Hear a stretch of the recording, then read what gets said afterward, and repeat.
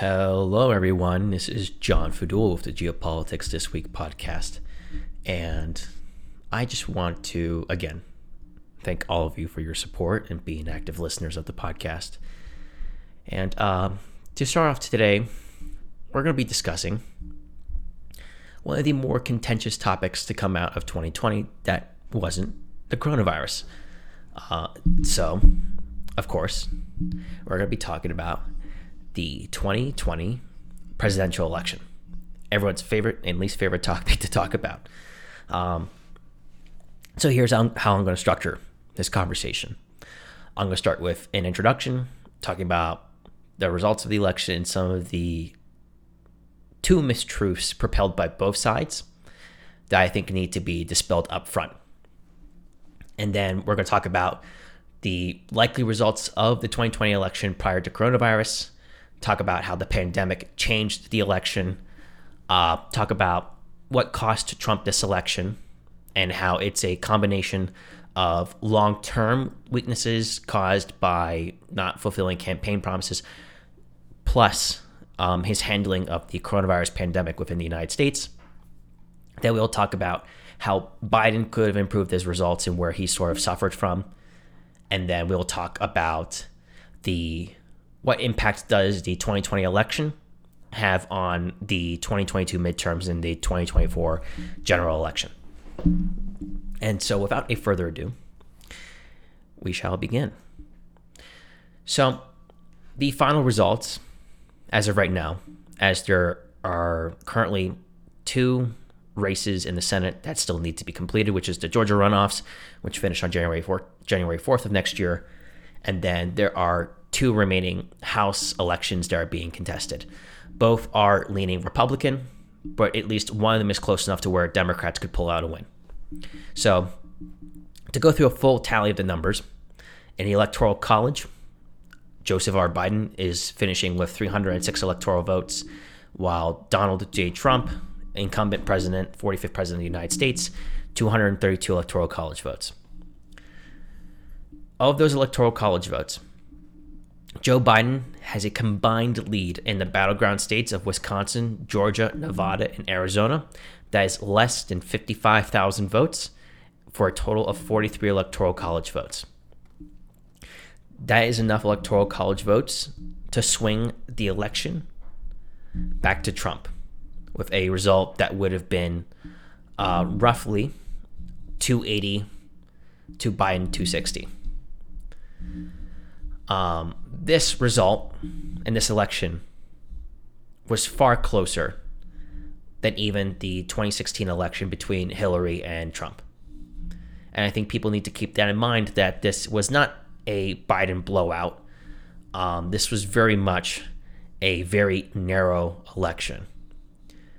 In the Senate, even this has changed since I wrote the outline last night. Especially considering how much turmoil there is about the stimulus checks. If the Georgia runoffs were held today, it is very likely that Jon Ossoff and Reverend Raphael Warnock. Raphael Warnock. There we go. My apologies. If Raphael Warnock is listening to this podcast, I apologize for butchering your name. The two Democratic candidates for the Georgia Senate elections would probably win, which means the Senate would be tied 50-50, leaving Kamala Harris to break any tiebreakers in the Senate. Yesterday, I thought it was very possible that Kelly Loeffler, the perceived stronger of the two Republican candidates, other than David Perdue, would likely defeat Raphael Warnock, who is the weaker of the two Democratic candidates. This could easily change if Republicans agreed to pass the $2,000 stimulus check increase that's being supported by the president and by Democrats. I think if that passes, then it looks more like 51 Republicans, 49 Democrats. But if the election was held today, I believe the results would be 50-50. Democrats gain both seats in Georgia. The House picture is a bit more favorable to Republicans, but not much. The House is likely 222 seats for Democrats and 213 for Republicans. Now, the final number could easily move one or two in either direction, but guaranteed Republicans have 211 seats, up from the 291 they previously had in the last election cycle. Now, when we come to talking about what I think the two mistruths propelled by both sides of the aisle, Trump supporters will hate this, and so will Democratic supporters. The first one is that this election was always going to be close. It was never going to be a Biden blowout, and it wasn't likely to be a Trump blowout either. Trump was the strongest candidate going into 2020, but became the weakest going into the election cycle. And the second thing, which will upset Democrats the most, is this election was not like every other election. It was not secure. A lot of rules and election integrity laws in all the major swing states were actively undermined by both parties looking to secure votes in a time where voting in person was made exceptionally difficult. The Republican primary didn't suffer from any rescheduled primaries because it was just basically Trump running. But the Democratic primaries, basically the last third, maybe 2/4, basically half of the primaries had to be rescheduled for people who wanted to vote in person, got pushed back to June and July. And so Democrats had a very clear incentive to make voting by mail or expanding the absentee ballot system in order to ensure elements of their base who are too afraid to go out and vote, as Democrats were a lot stronger on coronavirus and emphasizing the dangers of coronavirus. So Democrats maneuvered at the local and state level to open those windows up. Whether or not that opened things up to electoral fraud, I am not going to comment on that. I'm going to let historians and legal experts decide whether or not that was valid in this election, and whether or not that warrants mention in history books or legal textbooks in the future. But I think those are the two fundamental mistruths about this election that need to be sort of stated out front before I start talking about my other topics. A sort of third mistruth, but it's not really a mistruth because I think people sort of felt like this already. But the polls got this election horribly wrong. The polls suffered from a Trump voter absence, as while Trump was distasteful to many voters prior to the 2016 election, but he became virtually untouchable in polling and public circles during his tenure as the 45th president of the United States. And so as a result, the participation of Trump voters in public polling, with the exception of a couple of pollsters that got it right, which include Trafalgar polling, Big Data poll, and Pew polling, got most of the popular vote guesses right, but got some of the state level polling wrong. But in general, pollsters need to worry in the future about addressing any biases in future election cycles that have controversial candidates or candidates that are deemed unpalatable by the people in society that are in charge of dictating polls.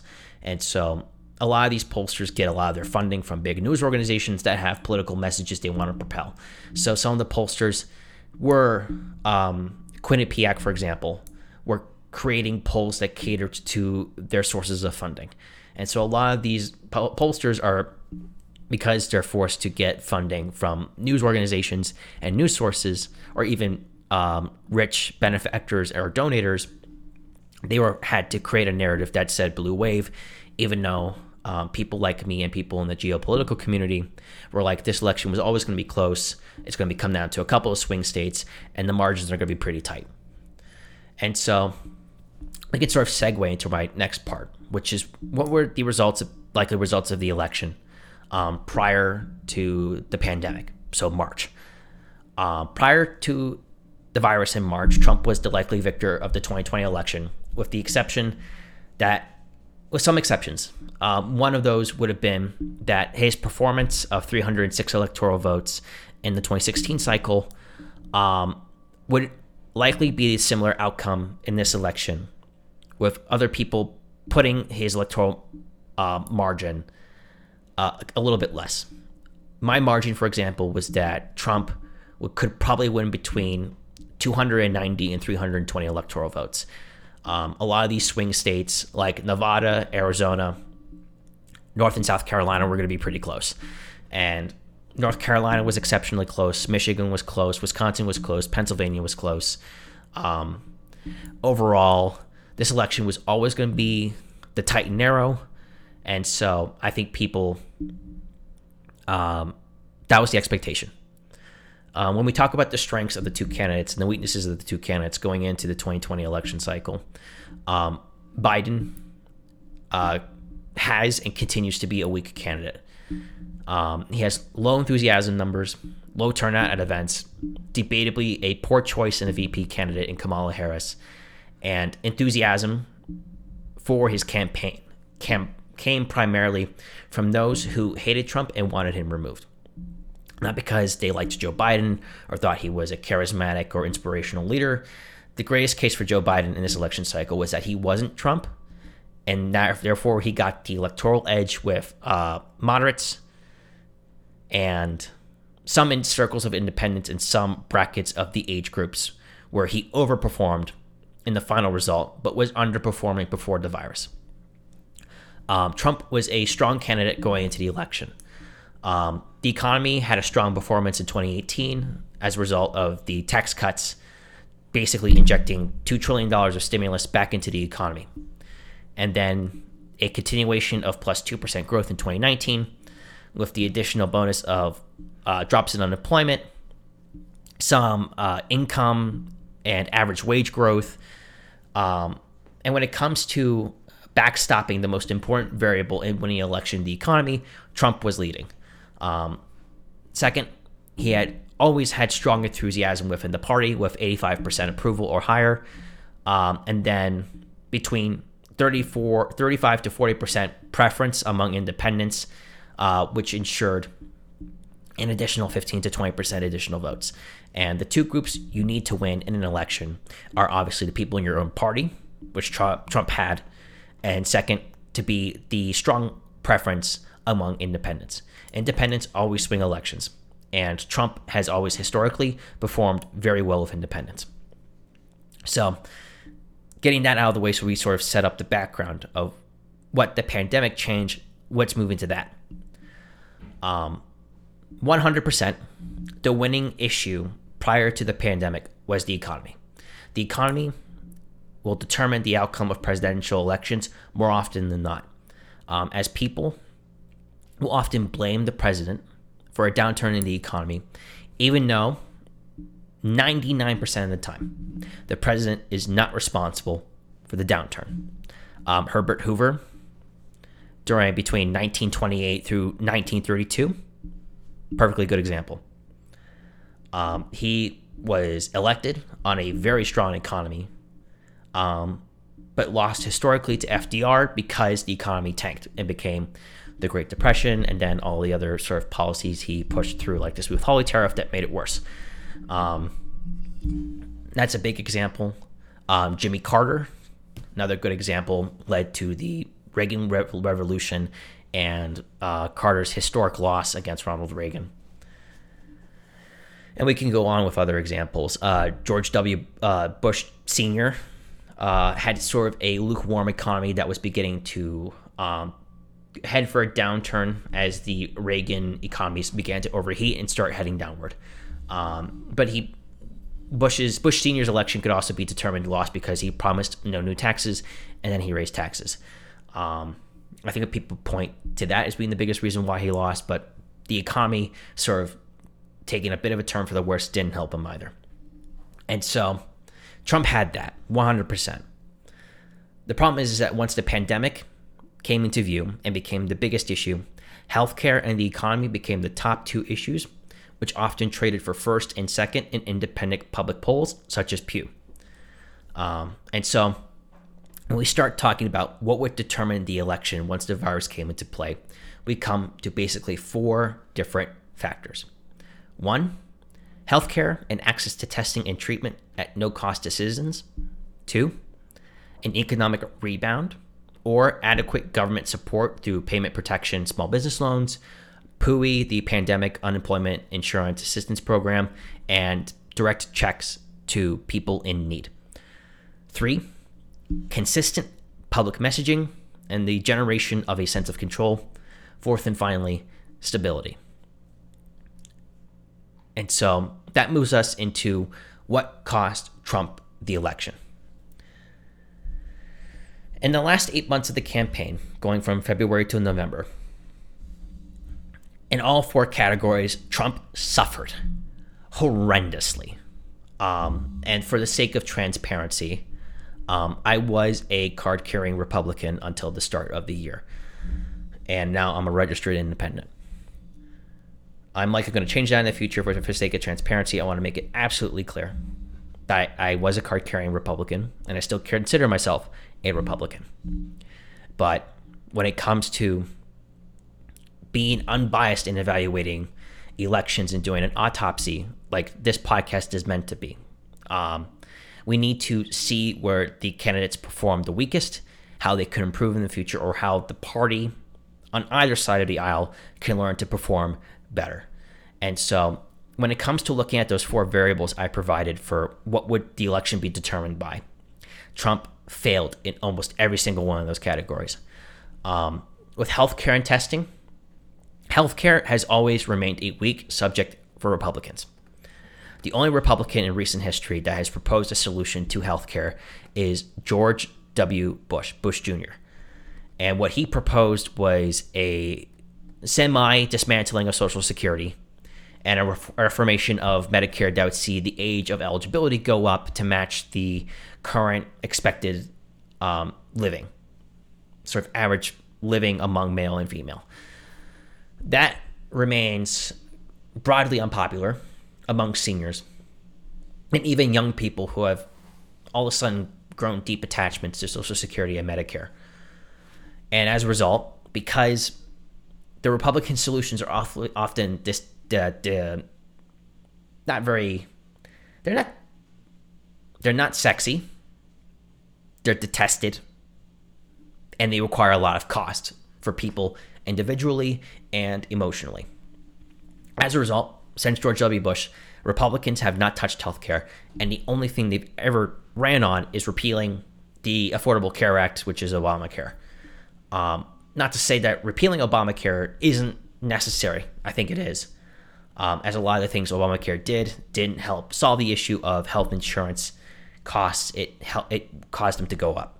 And a lot of that has to do with the mismatch between what people wanted.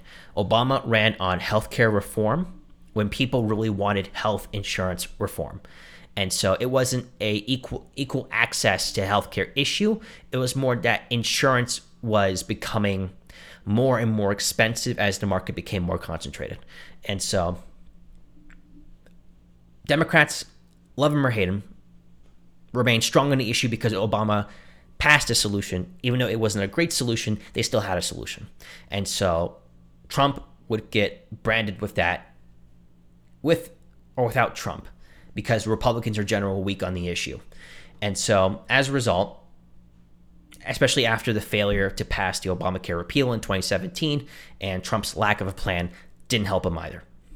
When we start talking about the testing, early problems in ramping up testing above the needed 500,000 tests a day level to where states could start to reopen and people could start approaching life more normally with social distancing and masks.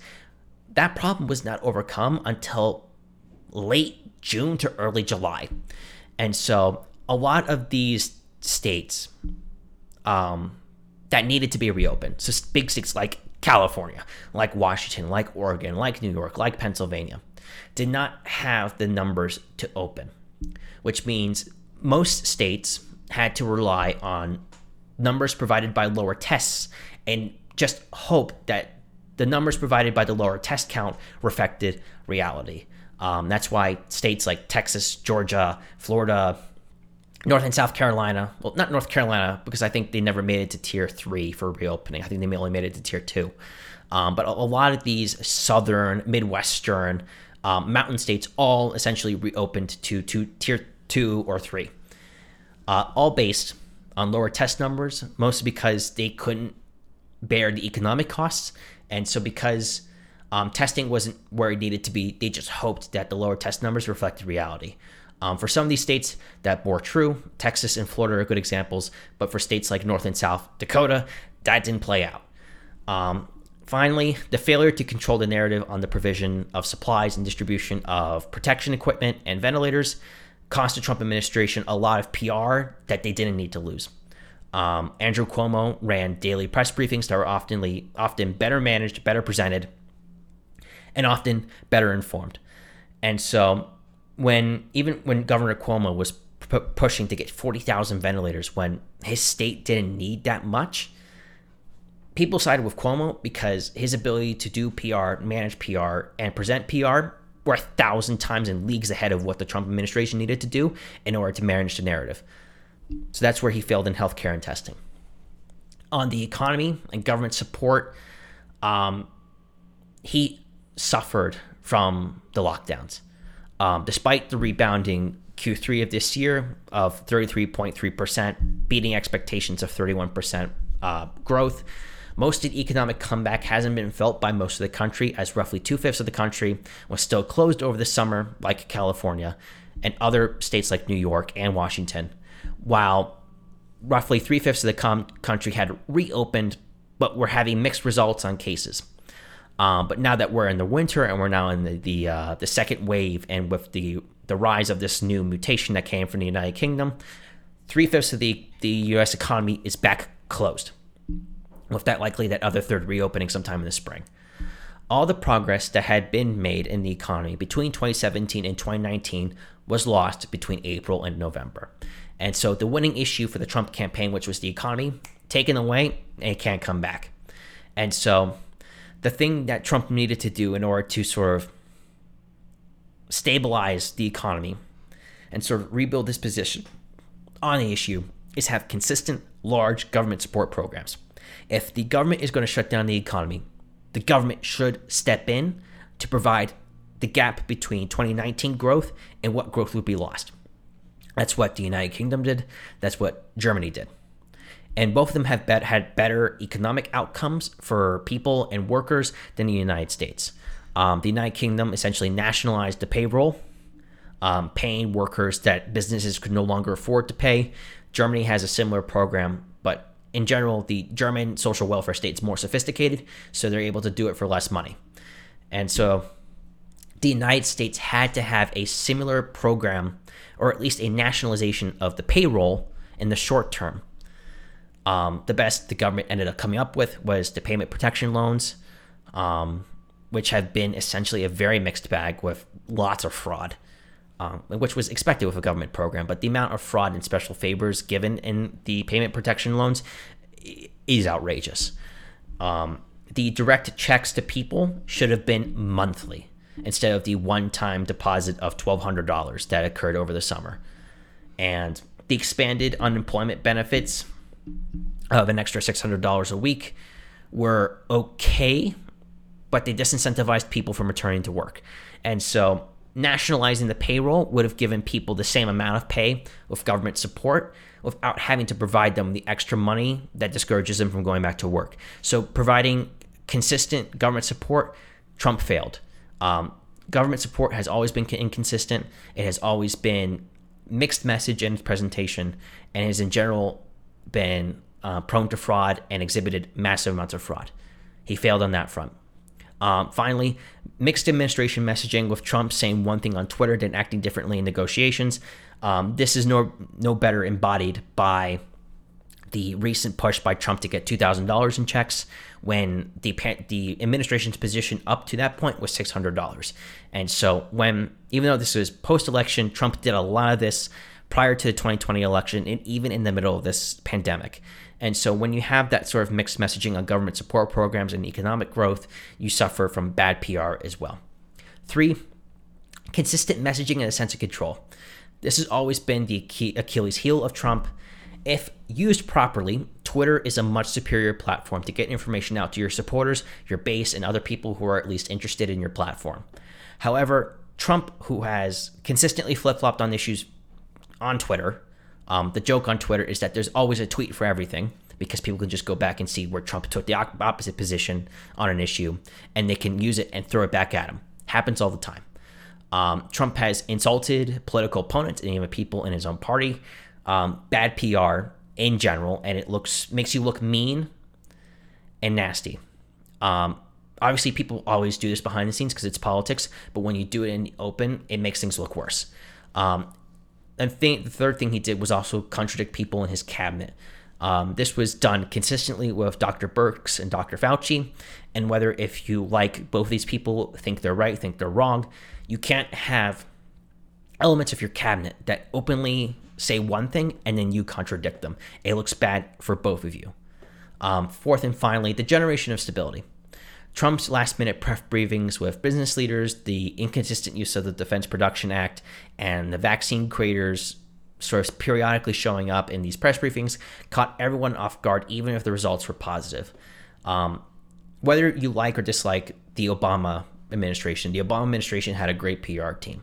And so if Trump had the Obama PR team, this all could have been managed better, the presentations could have been done better, and the distribution of the message to states and the sense of control that an administration wants to project would have been there rather. But because it wasn't there, the perceived incompetence and contradictions and the lack of understanding the issues in the country tremendously undermined the needed visual of stability in the country. Plus, Trump's volatility increased as his one campaign leg, the strength of the economy, was ripped from him. So instead of trying to pivot to being the wartime president against the invisible enemy, the China virus that he liked to call it, he still tried to campaign on the strength of the economy, which didn't exist anymore. And so your inability to change the campaign message like Obama did in 2012, because Obama wanted to run on the economic rebound when a lot of the economic rebound hadn't been felt by most of the country. And so someone finally pulled Obama aside and said, hey, you cannot run in this issue or Mitt Romney's going to win. Obama got the message and he just ran a purely negative campaign against Romney. That worked. Romney had a lot of negatives on him, which made him a bad candidate.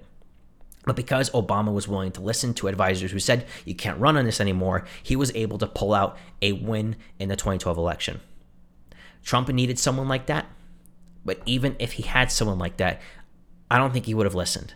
And so his inability to pivot from a losing campaign message and sort of whims lackadaisically on the economy when the economy wasn't there anymore, horrible campaign strategy. You can't run a campaign strategy when you're the incumbent president that is nostalgic about an economy that isn't there anymore. That's a losing strategy. His inability to pivot from this likely cost him a segment of his base, segments of the age bracket, which I'll talk about later, and in general was just bad. He failed on all four factors that he needed to win the election. He could have had 3 of these, he could have had half of these, but the fact he didn't have any of them made him extremely weak going to this election. And then we could talk about general Trump weaknesses that existed prior to the election. Trump had a surprising amount of suburban support and support from post-secondary degree holders in the 2016 election against Hillary. He lost most, if not all, that support in the 2020 election, with a lot of defections to where Biden was just slightly positive in secondary degree holders, and Trump had narrowed his once 10% lead in suburban households to just 1%. Those are horrendous declines. And those declines make a close election that you should have won to a close election that you lost. And so some of the reason why Trump lost suburban support and why they sort of defected to Biden probably stems from 3 reasons. First, the lack of response against the riots and the growing chaos over the summer. The Black Lives Matter riots and protests were rekindled after the death of George Floyd. And whether you agree with them or not, the protests turned to violence in most urban centers. And as a result, Trump tweeting law and order without actually implementing law and order, not carrying through on threats to nationalize the National Guard in some of these states, to federalize them rather, and to deploy them to cities, in urban centers, and these sort of peripheral suburban communities, definitely cost Trump a large segment of suburban support. Suburban communities like stability, they like a strong economy, and they like to know that what they have will be protected. Trump failed at this when the perception was that the riots were threatening the outlying suburban communities in some of these major urban centers. The second reason why he lost suburban support, botching the coronavirus response and horrendous messaging. Like I said, suburbanites like stability. If they feel like you will not be a stable leader, they will defect to a different party. 3, worsening economic conditions. A lot of suburban communities are middle to lower middle class people who are paycheck to paycheck on their mortgages. When the economy tanks because you shut down the economy and then mismanage the aid that's supposed to go to people who are out of a job, you lose suburban communities. And so we move on to educated voters and why they defected. Educated voters like 3 different things. 1, they like the perception of intelligent leadership. The Obama administration had 5 to 6 different major scandals that would have brought down any number of Republican presidencies. But because Obama's PR team was so good and there was the perception of wise technocratic leadership at the top, he kept educated voters in the 2008 and 2012 election. And so that lack of perception of intelligent leadership and bad cabinet picks or cabinet infighting that was occurring all the time, even before the pandemic, you lose educated voters. The second, poor messaging on virtually everything. The Trump administration, as I said, has had horrible PR on virtually everything except for a couple of things that Trump just zeroes in on, and that's like trade. But trade is only an important issue for a segment of the working class, and educated voters are not part of the working class. Third and finally, the perceived lack of stable leadership. Just like suburban voters, educated voters like to see someone who is not only intelligent but also stable at the top. And so when you have these 3 combinations, you alienate this segment that defected to Trump in 2016. And so we talked to the third group that Trump lost support with, and that was the 2 age brackets of 45 to 60 and 65 and plus. These are your mature workers and then your retirees.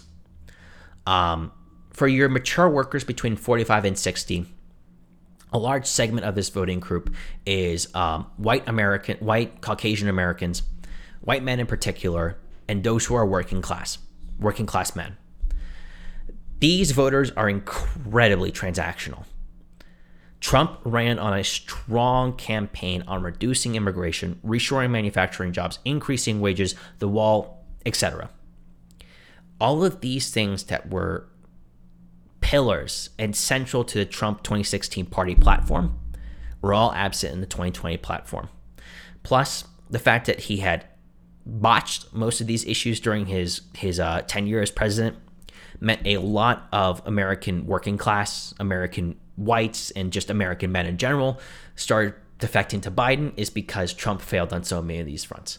The second reason, lauding criminal justice reform, which was something Trump didn't run on in 2016. In fact, he ran against criminal justice reform and ran on a law and order platform in 2016. And what is often misconceived in American politics is that criminal justice reform is not popular.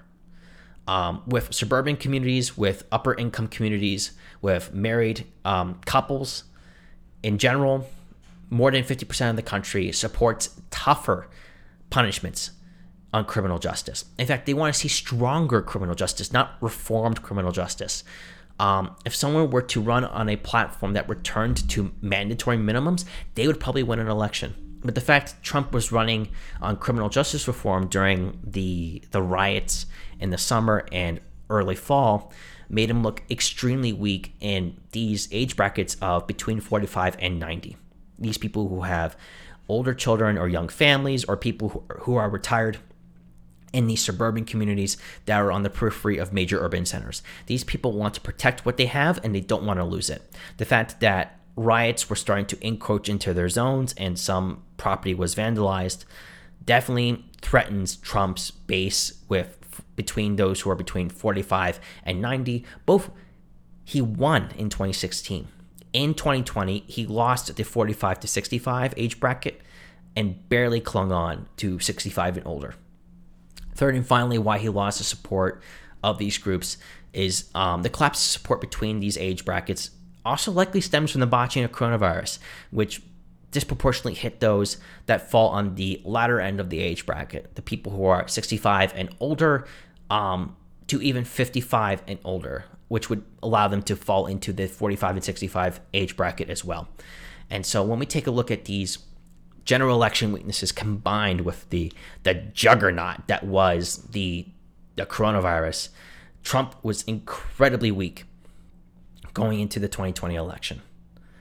And so we move on to how could have Biden improved his results and why the Biden campaign didn't overperform in the sort of blue wave fashion that a lot of people were hoping for. We start with our first reason. Biden, after winning the Democratic primary as a centrist, should have ran further to the center. This would have likely pulled more independents and center-right voters, your McCain, Romney Republicans, from voting for Trump to vote for Biden. This would have expanded his margins in the states he barely won, those ones that combined he leads by less than 55,000 votes, resulting in a less valid case for Republicans and Trump to argue mass voter fraud. Again, those states are Arizona, Nevada, Wisconsin, and Georgia. Arizona and Nevada in particular are McCain Republican states, these sort of fiscal conservatives, foreign policy hawks, and people in general who aren't of Trump's base, but they tend to vote with Republican Party, which led by Trump for obvious reasons. But if Biden had ran more towards the center, he likely could have picked up more of those votes and increased his margin to where Trump couldn't question the results of the election. The second way Biden could have improved his results is choosing a well-liked moderate Democrat from the Midwest or a swing state. Would have likely pulled additional support from independents, undecided voters, and swung some of these states more decisively for Biden. Kamala Harris was not only one of the first people to drop out of the Democratic presidential primary, but has some of the highest unlikability polling and came from a deep blue state in California. California was never going to go red. The fact that he chose a VP candidate from a state that he was already going to win was a very not strategic decision. As I'll get into in a bit, it was very much a political decision. As when we start looking at the options that Biden could have chosen that probably would have helped his polling or even his results in the final election sprint in November, we start to look at two different categories. Those VP candidates that were available without the restriction he self-imposed on himself. In the final presidential primary debate with Bernie Sanders, Joe Biden promised that the VP candidate he would select would be not only a woman, but a woman of color.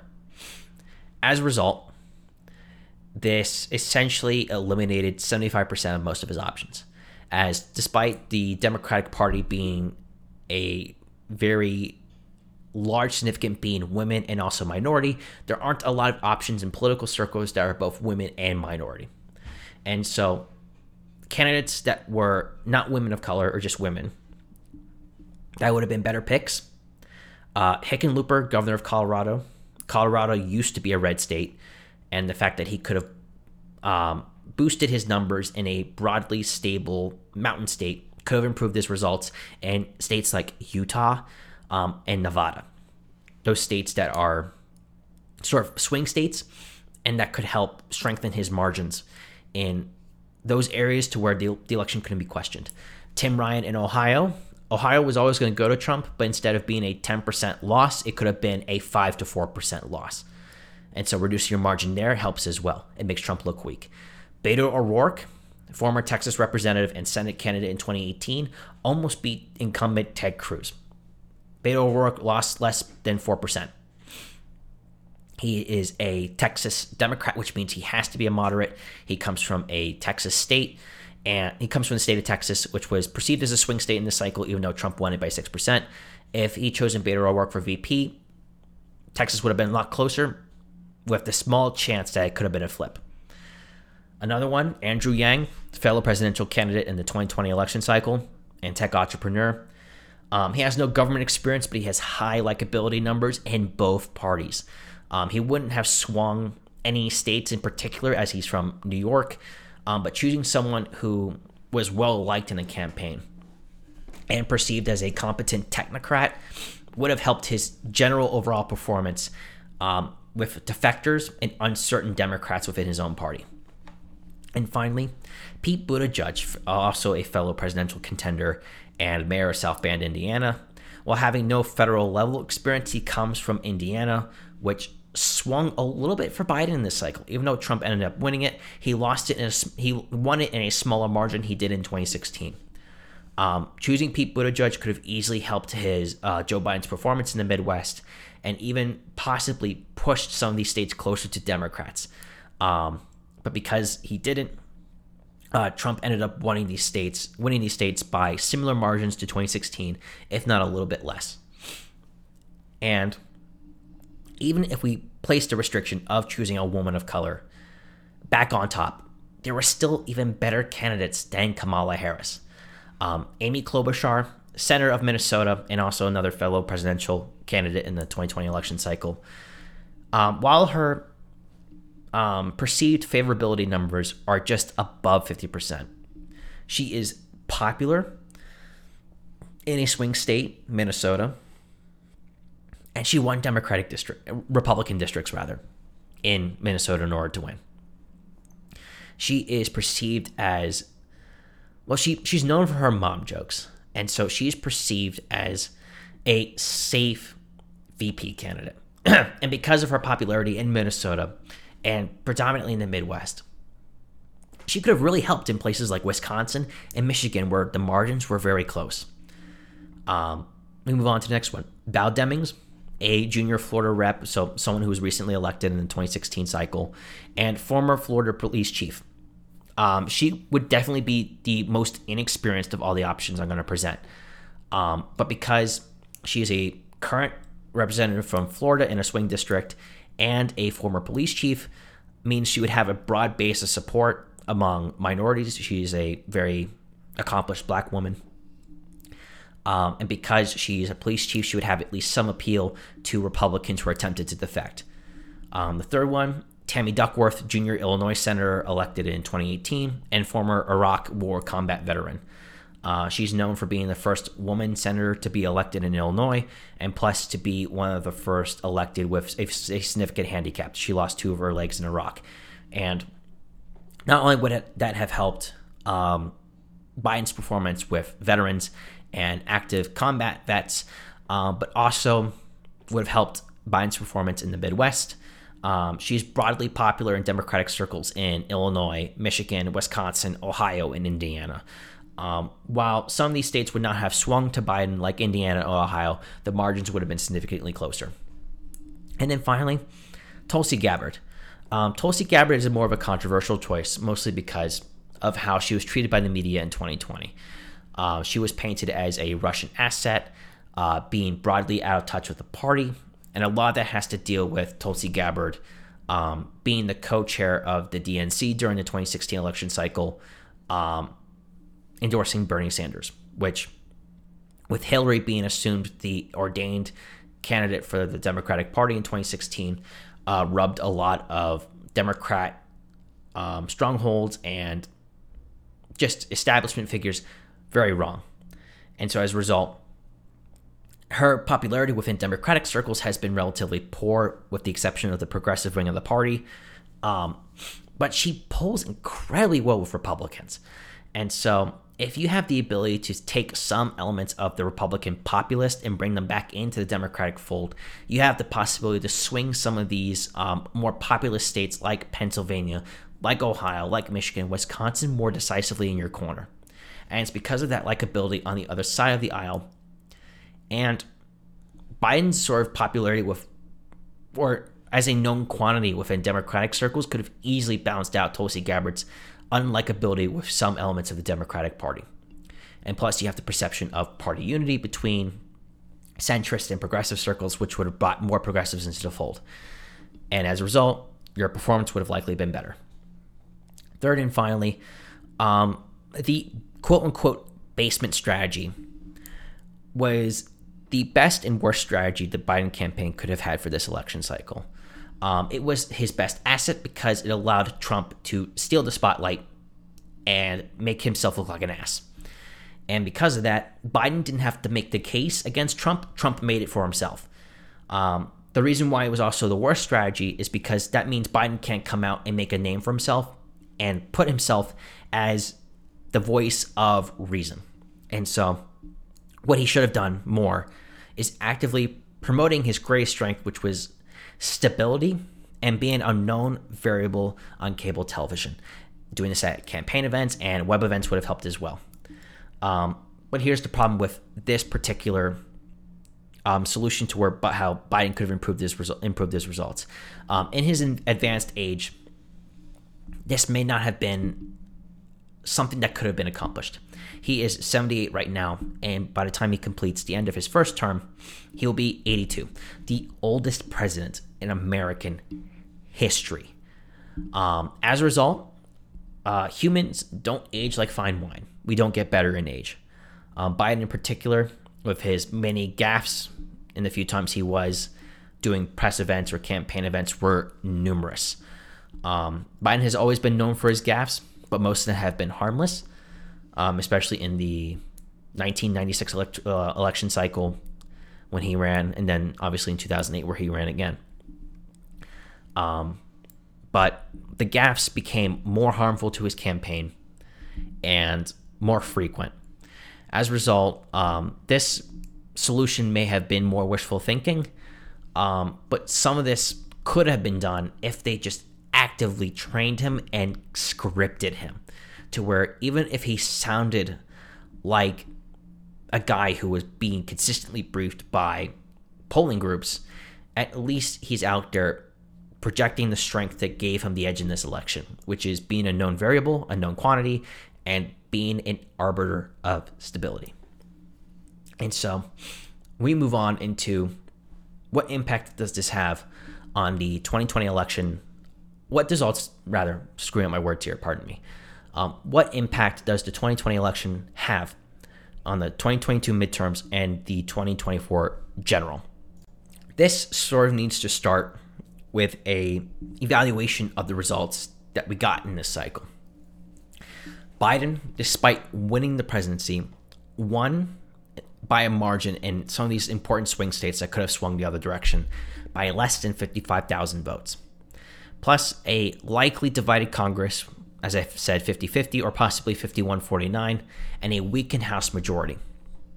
He is the president of the United States, but he has virtually no mandate to rule outside of being a calming hand, a voice of reason, and a presence which the country sees as his one and only mandate, which is to be calming hand and a voice of reason. But knowing his extensive Senate background and his time as vice president, he will have a desire to have a legacy that is greater than being the calming presence.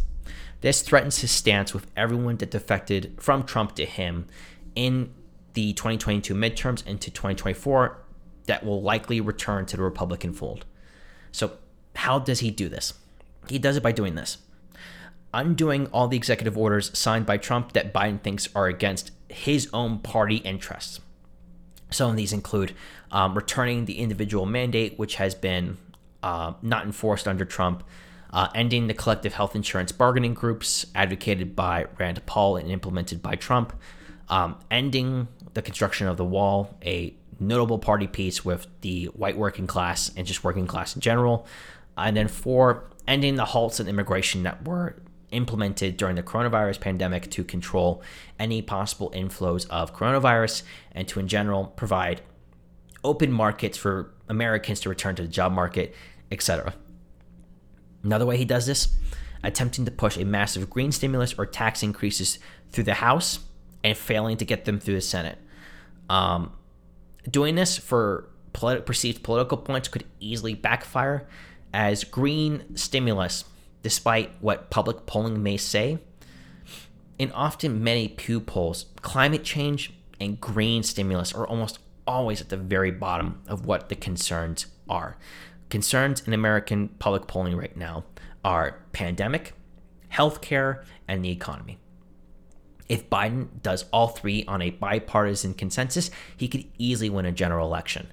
But because doing that basically sacrifices his ability to have a notable legacy that are things that are Biden, they're very likely not going to happen.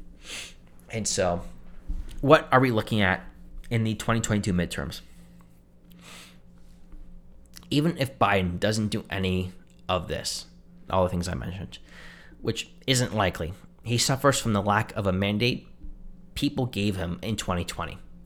Reps controlling the Senate 51-49, or at least balancing Democrats 50-50 with some possibility of Democratic defectors from Arizona and West Virginia, means no treaties like Iran or the Iran nuclear deal or the Paris Climate Accord can never become permanently official.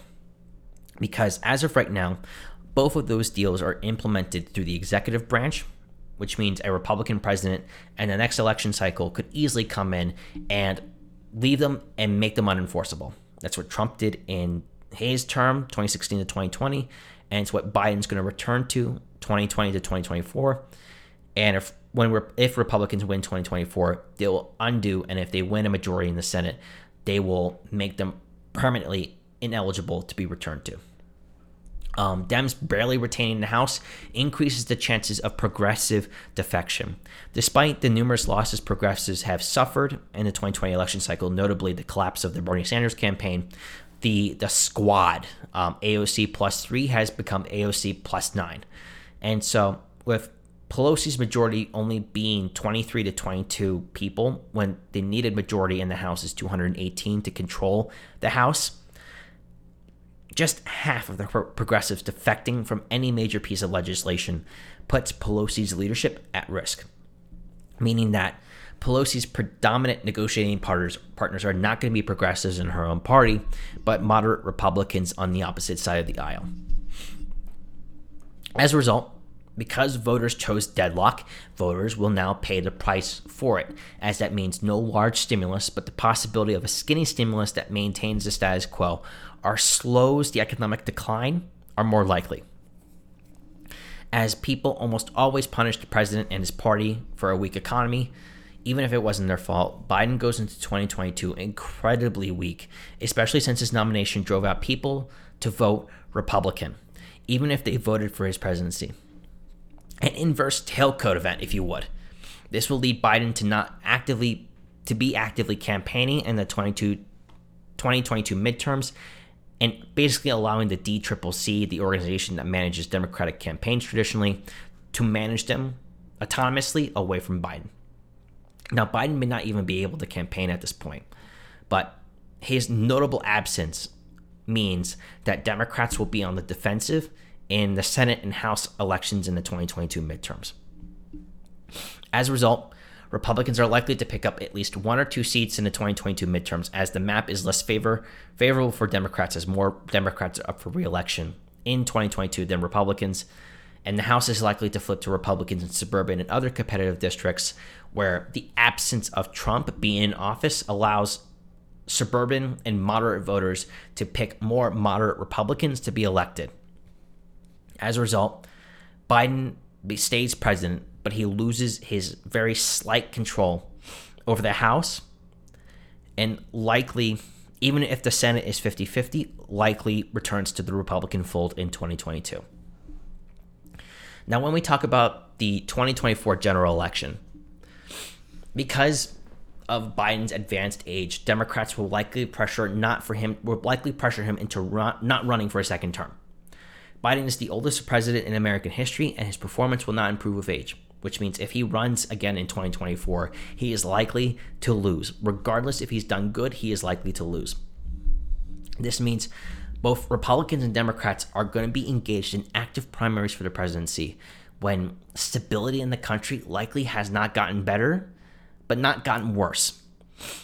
As a result, the Democrats will likely put up a couple of notable candidates, which I think will be in the top 10.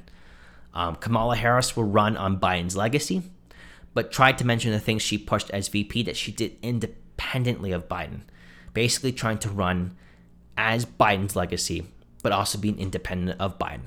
It's a very, very tough sort of line to push. Second, Pete Buttigieg will likely run again with now deeper federal experience as the Secretary of the Transportation, which was his biggest weakness in the primaries in 2020, his perceived lack of federal experience. Andrew Cuomo and Gavin Newsom, governors of New York and California, will likely run on their records as governors and their handling of the coronavirus in their respective states. Cuomo is more moderate than Newsom and will likely be more successful than Newsom. Alexandria Ocasio-Cortez is the loudest progressive voice remaining and might put her name in the ring in 2024, as she will be 35, thus eligible to run. However, she's unlikely to succeed as Bernie did in 2016, which was less progressive than his 2020 primary campaign. Which means Alexandria Ocasio-Cortez could have a strong performance, but one that sees her as fourth and fifth and not first and second. Finally, Andy Beshear, sort of a dark horse candidate from the Democrats, as he's one of the few Democratic governors in a blood red state where his polling is still broadly positive, which can make him a serious contender as a Democratic moderate to run in these sort of red states or just moderate swing states in general. Republicans will likely see a slate of new candidates to the fold, unlike 2016, which saw a lot of old faces with the exception of Trump being the new face. In this scenario, I'm assuming Trump doesn't run for a second term. In every occasion, Trump has been asked, what would you do differently? Running in 2016, he has always said, I wouldn't run. It's no secret that he doesn't like being president.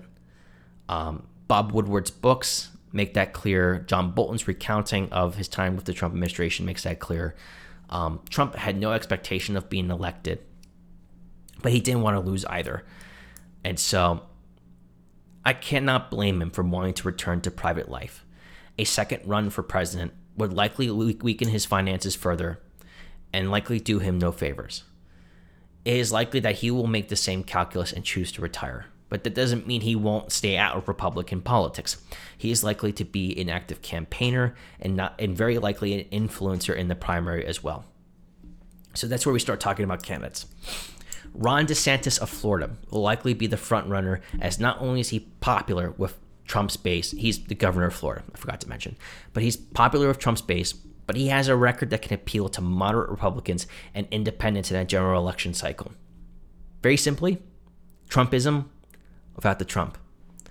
Nikki Haley, former South Carolina governor and ambassador to the United Nations, will likely be the champion for the Romney base of the party, composed of national security hawks and fiscal conservatives. However, unfortunately, she suffers from many of the characteristics that Hillary suffered from in 2016, in that she desperately wants power for the sake of power and is perceived as corrupt. Nikki Haley will probably be placed third or fourth in a primary, but not likely stay in the campaign past the South Carolina or North Carolina primaries. Ted Cruz, senator from Texas and placed second in the 2016 Republican primary, has presidential aspirations, as his more public media persona and creation of his own podcast have moved him more into the public sphere. But he's also been able to walk that very thin line of being popular with the populist side of the party, popular Trump's base, but also with fiscal and national security hawks that Nikki Haley would appeal to. Unfortunately, his low likability numbers, while improved since his 2016 run, will hamper him in a general, even against a weak Democratic candidate. He is very likely a VP pick. Senator Josh Hawley, senator from Missouri, has some very core populist leanings, but is perceived weak on social issues which still remain core to the Republican Party, with or without the realignment from the Romney base, which is predominantly corporate, national security hawk conservatives, fiscal conservatives, to the working class Trump base. As a result, Josh Hawley will likely also be a VP contender, but probably one of the weaker picks that a primary winner in the Republican primary would be. Then finally, sort of another dark horse candidate. I have dark horse candidates for both parties. Tucker Carlson, who is the very popular Fox News anchor, He is considered a thought leader in the populist parts of the Republican Party and can articulate the message better than anyone else. However, he has made it very clear and very public that he has a very well-paying job at Fox, and he isn't necessarily willing to walk away from it since he has a very large and very young family. And honestly, I can't blame him. About to having my first child as well, and not wanting to be involved in politics. It can cost a lot on a family, and it could be a very large burden. But he is a possible dark horse primary challenger. As a result, when we look at the 2004 election cycle, we're likely going to see this sort of chaos we saw in the 2016 election cycle, with the added benefit that there is no guaranteed Democratic successor. The Democratic establishment will likely want to crown Kamala Harris as the successor to Biden. The problem is that her broad unlikability numbers make her less likely to succeed, even if she has a background to run on as being vice president. This gives other challengers like Pete Buttigieg, Cuomo, and Newsom an edge that she doesn't have, as all these people have higher likability numbers and either performed fairly well and better than her in the 2020 primary cycle, like Pete Buttigieg. And then for the 2024 primaries for Republicans, it is essentially a civil war between the Romney parts of the party versus the Trump parts of the party. With Trump's popularity of 85% within the Republican Party, it is very likely that the Republican Party is going to stay populist. The thing is, though, that doesn't mean a moderate Republican can't have at least a bit of an outsized performance in the 2024 primary as well, which has the potential to cause a lot of chaos and a lot of division within the Republican Party, very similar to 2016. Luckily for Trump, moderates came out to vote, and Republican moderates in general came out to vote for him in 2016 and came out to vote for him in 2020, but independents didn't.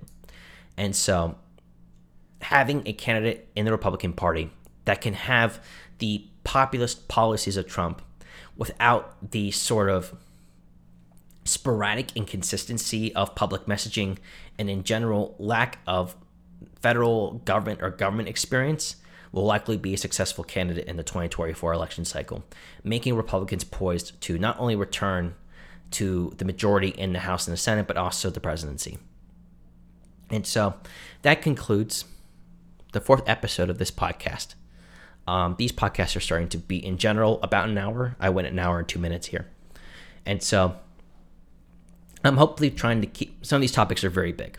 Like the South American podcast, the second part, I think, was an hour and a half. I'm trying to keep these to about an hour, if not a bit shorter, because when you go long, people just can't listen. I can understand that. Some podcasts you just can't. But in general, I'm still thinking of topics for podcast number 5, and so keep posted on social media and the exchange where I know some of you listen from. And so I'll keep some topics in mind, and maybe I'll do a fun one, like just random, like Algeria, talking about Algeria, or Botswana maybe, or supply chains around renewable energy. A lot of things to float around, a lot of things to keep in mind. But otherwise, I hope you enjoyed this podcast and found it fairly informative and fairly even and balanced. This election was a mess, and it was one that should have gone very differently. But what a lot of people said, Trump could have a successful presidency if there wasn't a crisis.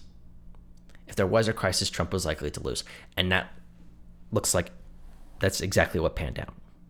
And so, again, this will be posted on Wednesday, which will be New Year's Eve. And then I think it's New Year's Eve, if I'm correct. No, it's going to be the eve of New Year's Eve. And then New Year's Eve is on Thursday. Some of you who are going to be listening on Wednesday or Thursday. Happy holidays. Happy New Year. Again, my New Year's resolution is to work out almost every day of the week. And I hope many of you have as very ambitious New Year's Eve resolutions as I do. And hopefully stick to them, which I I hope to do. So have a good day, everyone. Happy holidays, happy new year, and take it easy. Cheers.